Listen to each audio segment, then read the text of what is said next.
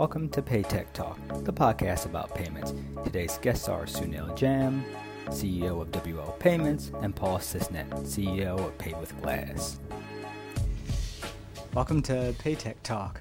Paul, Sunil, would you introduce yourselves and give us a little bit of insight into what you've been up to lately? Yeah, absolutely. So I'm Paul Sisnett. I'm the CEO of Pay with Glass, and we've been building the future of the world's money from the infrastructure side.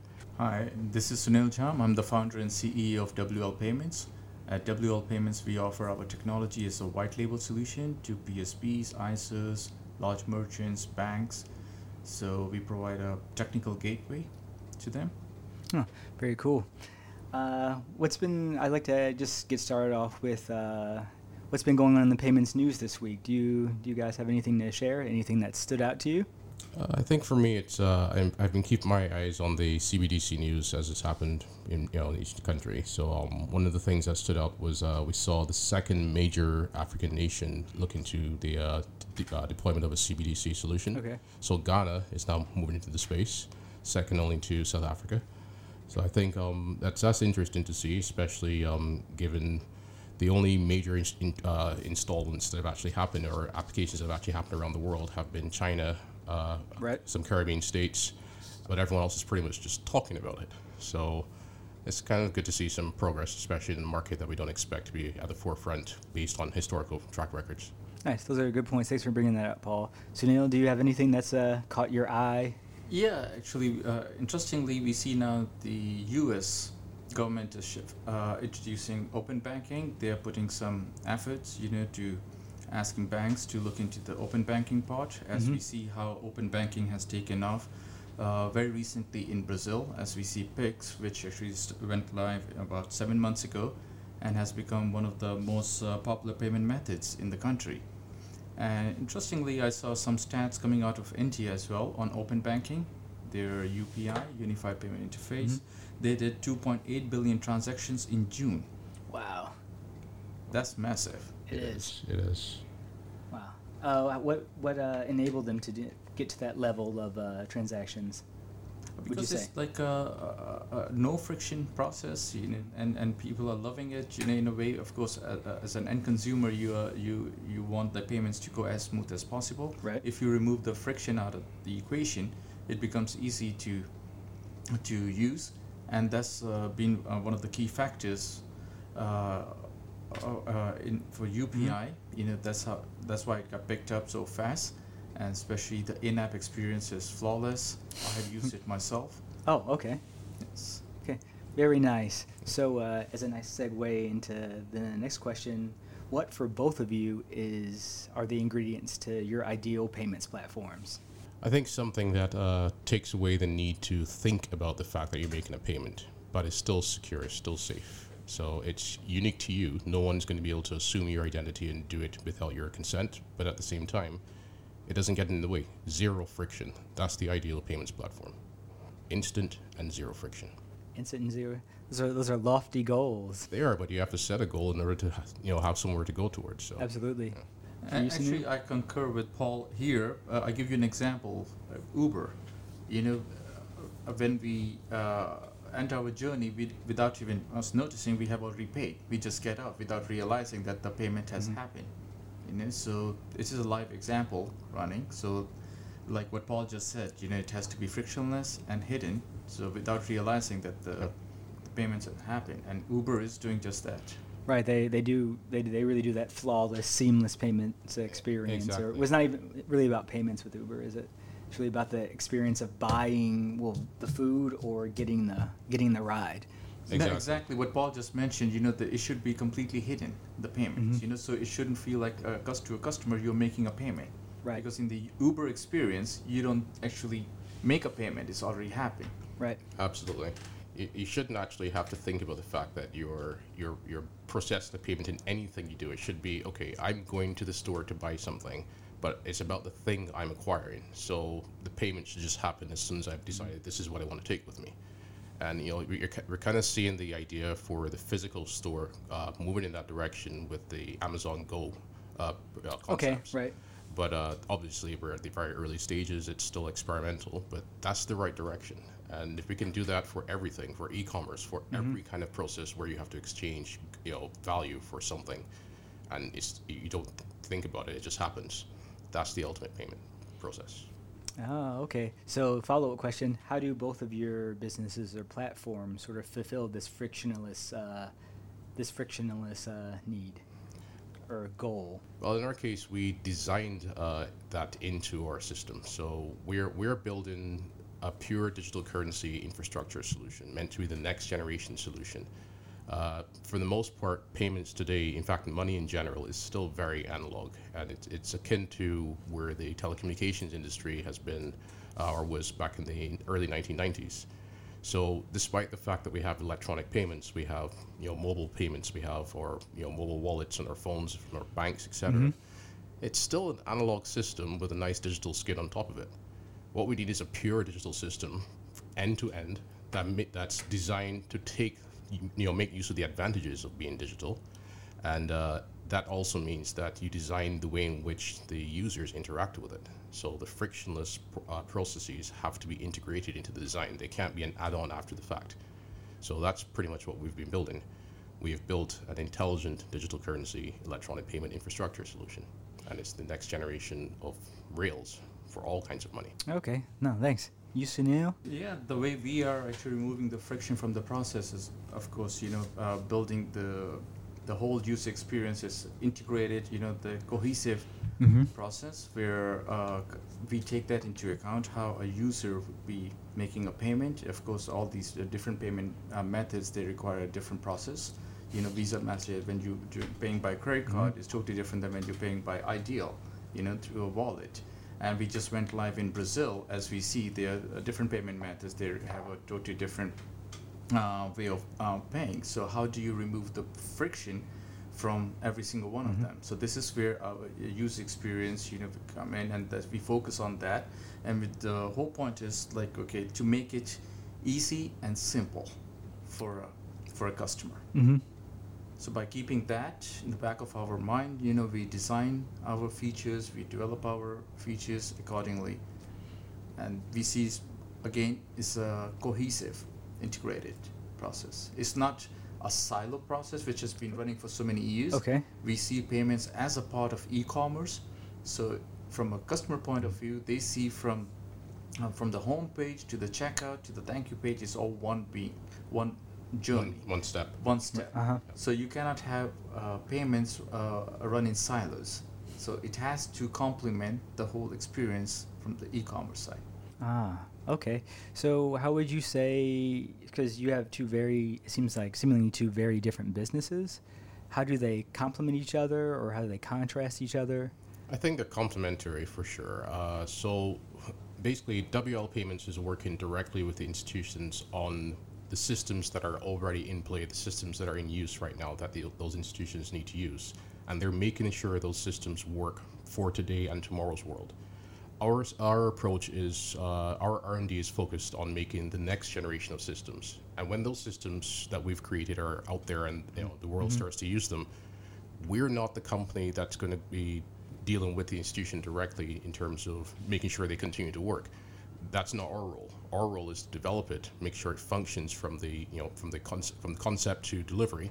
But then after delivery, the support for that system comes from companies like WL Payments. So they're more the hands-on customer facing after the system is deployed, whereas we're the guys building it in the back room, making sure it works and then delivering. Yes, actually, I agree to that. What Paul just said. When a Pay with Glass is ready with their systems, when they're fully developed and being adopted by the big banks, so all they have to do is just integrate with our technology layer. That's it. No other change is needed.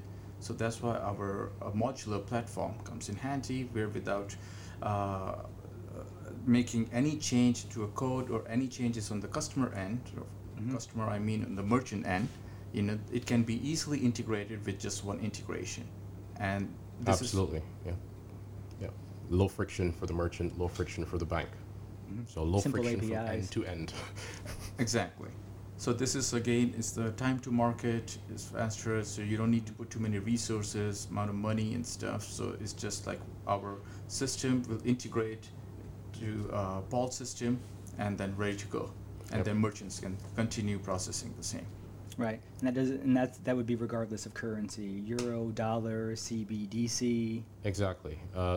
Because we're designed for this pure digital age, we are natively capable of supporting the issuance, distribution, and circulation of CBDCs on our platform. It's built for that. So once integrated and it's in use by the banks and other institutions, it doesn't matter what currencies they're passing over the system. In fact, if an exchange joined the platform, they can now bring a tokenized version of the stocks that they normally make available to their customers. And as an ecosystem, those are now available to the customers of the other banks and other institutions that are on the platform. Okay. So it's one big happy party with full compliance. Absolutely, compliance is first here on Paytech Talk. Absolutely, and this is compliance actually has been, of course, as the PSD2 went live, early this year we saw like with the 3DS2, how these card schemes are enforcing this compliance, and unfortunately the banks were not ready, so that actually caused a lot of friction, initially where we saw a lot of payments were failing for the merchants. And not realizing why it was, because in one region 30% of the banks were ready, the other 70 were not. So luckily we had developed a feature called Flex 3DS, Okay. which took care of this friction. Actually, this is where our customers who have actually given testimonials that by using this feature their conversion has gone up by 9%. So this is where we took care of that part where if the banks were not ready, if only part of the region is ready, not the other part, we have a fallback system where you can route transactions on those bins, So this is where you get the maximum success rate possible. Real-time adaptation. In real-time adaptation, exactly. So this feature actually really helped. And our merchants are really happy, our partners are really happy, and they look forward to more features like this coming out of our lab. No, and so do we. So it seems like a theme of both of you is this is flexibility, and you just mentioned real-time adaptation. So in this sort of view of payments, now we have big techs that can seemingly do everything. So are these big techs, are they friend or foe? I think neither, to be honest. It depends on the individual tech. So I think intentions have everything to do with it. If the objective of a big tech is to dominate a market, but then create or foment a monopoly environment for their own benefit, then obviously they're full to everyone except their own people. But if a big tech is able to wield its might, its influence, and shape the future of the industry for the good of the people, if there's a social good, and not just from the marketing perspective, but genuine social good, then it's friend. But then a big tech that's doing social good is quite capable of becoming the enemy of the people, depending on what happens. So I would say neither. It's a dynamic reference.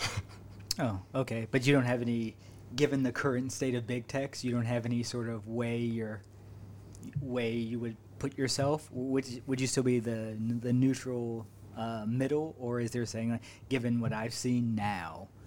I mean, we've seen some big techs that have demonstrated that they don't understand the word responsibility.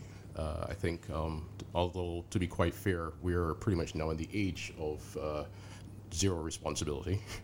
It's almost like a few years ago when they were adding the word twerk to the dictionary, they had to take responsibility out to make room. So this is the world in which we live today. But I'll give an example in the space that we're very familiar with. So DM didn't receive the approvals they needed in Switzerland to operate, and they moved back to the United States. Now, many have looked at that as a defeat on their part, and that's the end of DM, and they'll just disappear. But remember who's behind DM. The company that has everyone's data and has the ability to predict your behavior in ways that not even you would have predicted yourself. They actually know the people that they have to convince very, very well. So I don't think that's the end for DM. But more importantly, in terms of rather than labeling them friend or foe, look at the actions, look at the history, and then look at the potential in terms of what they would actually have in the terms of power if they're allowed to operate in the way they're going.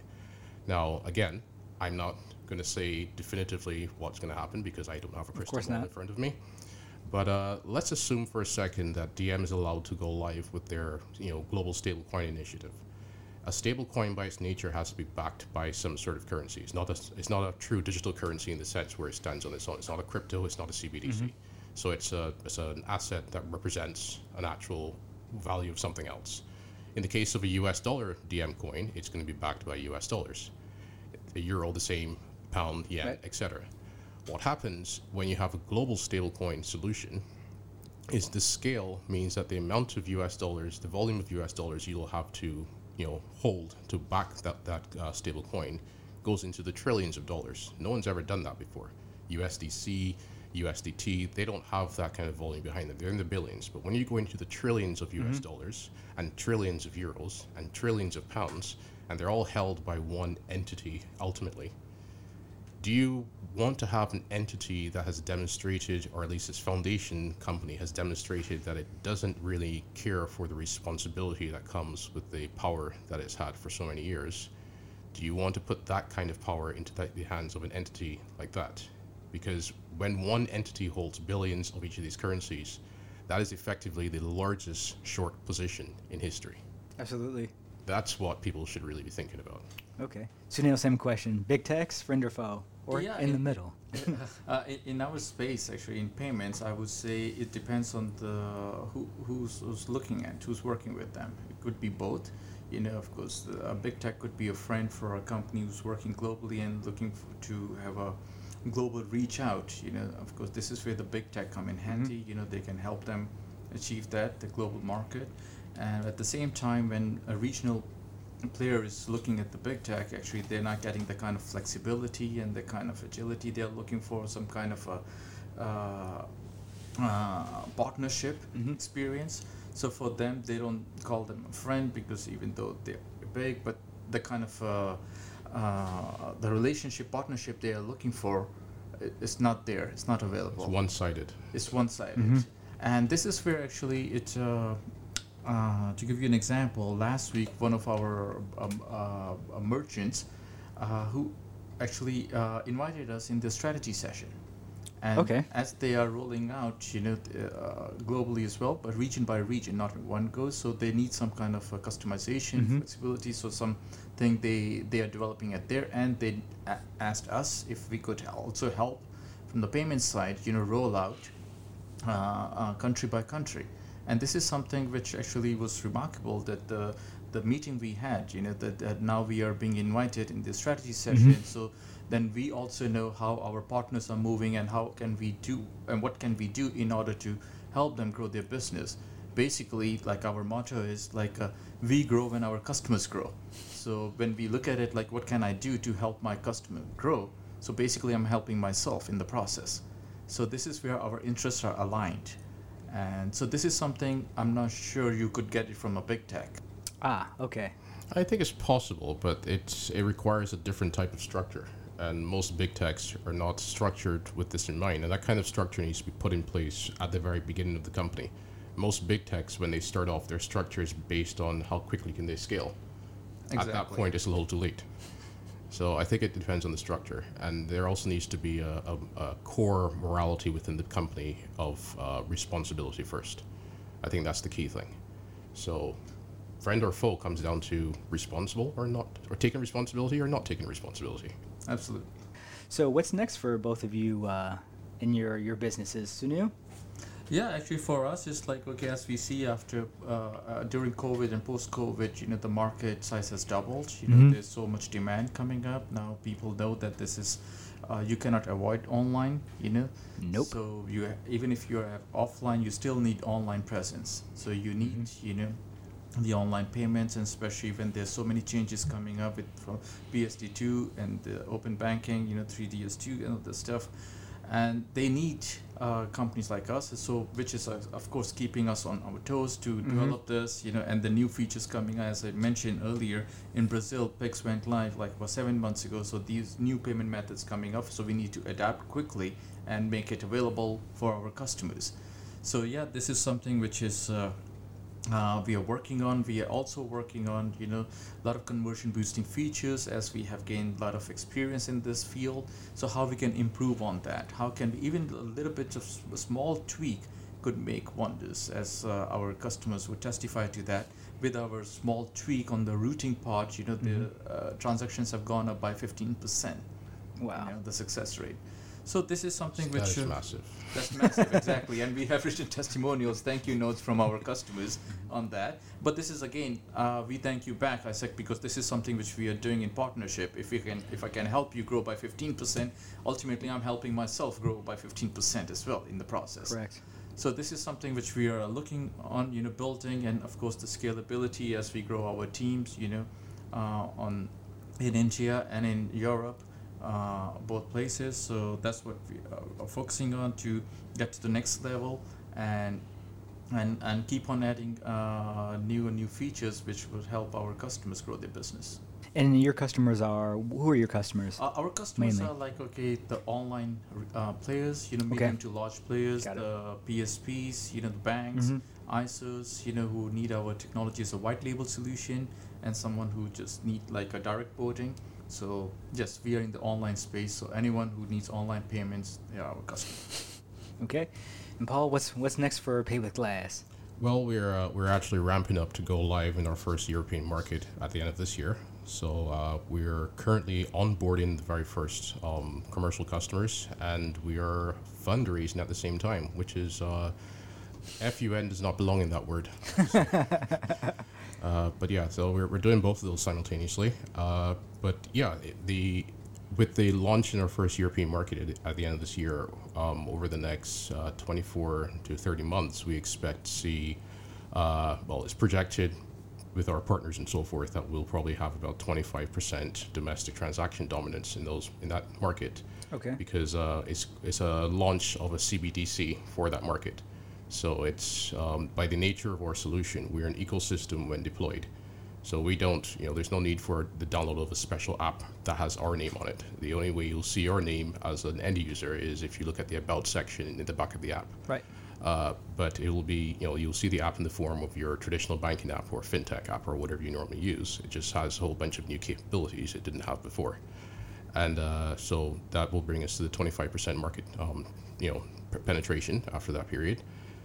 It's the way forward, and after that it will be the next market and the next market to grow the system, because this is actually a retail CBDC infrastructure solution that's capable of multi-currency on a single system. So it's a bright future, brand new world. Okay, can you tell us which European market that is, or is that kind of we under haven't wraps for now? announced officially yet. So, but the announcements will come. Stay tuned. Okay, thanks. We will. So thanks, Paul, Sunil, Paul. Yep. For joining us here today on Paytech Talk, and thank you for having us. No Thank problem. you for having us. So it was really It's been fun. a pleasure. You've been listening to Paytech Talk, the podcast about payments. Today's guests were Sunil Jhamb, CEO of WO Payments, and Paul Sisnett, CEO of Pay with Glass.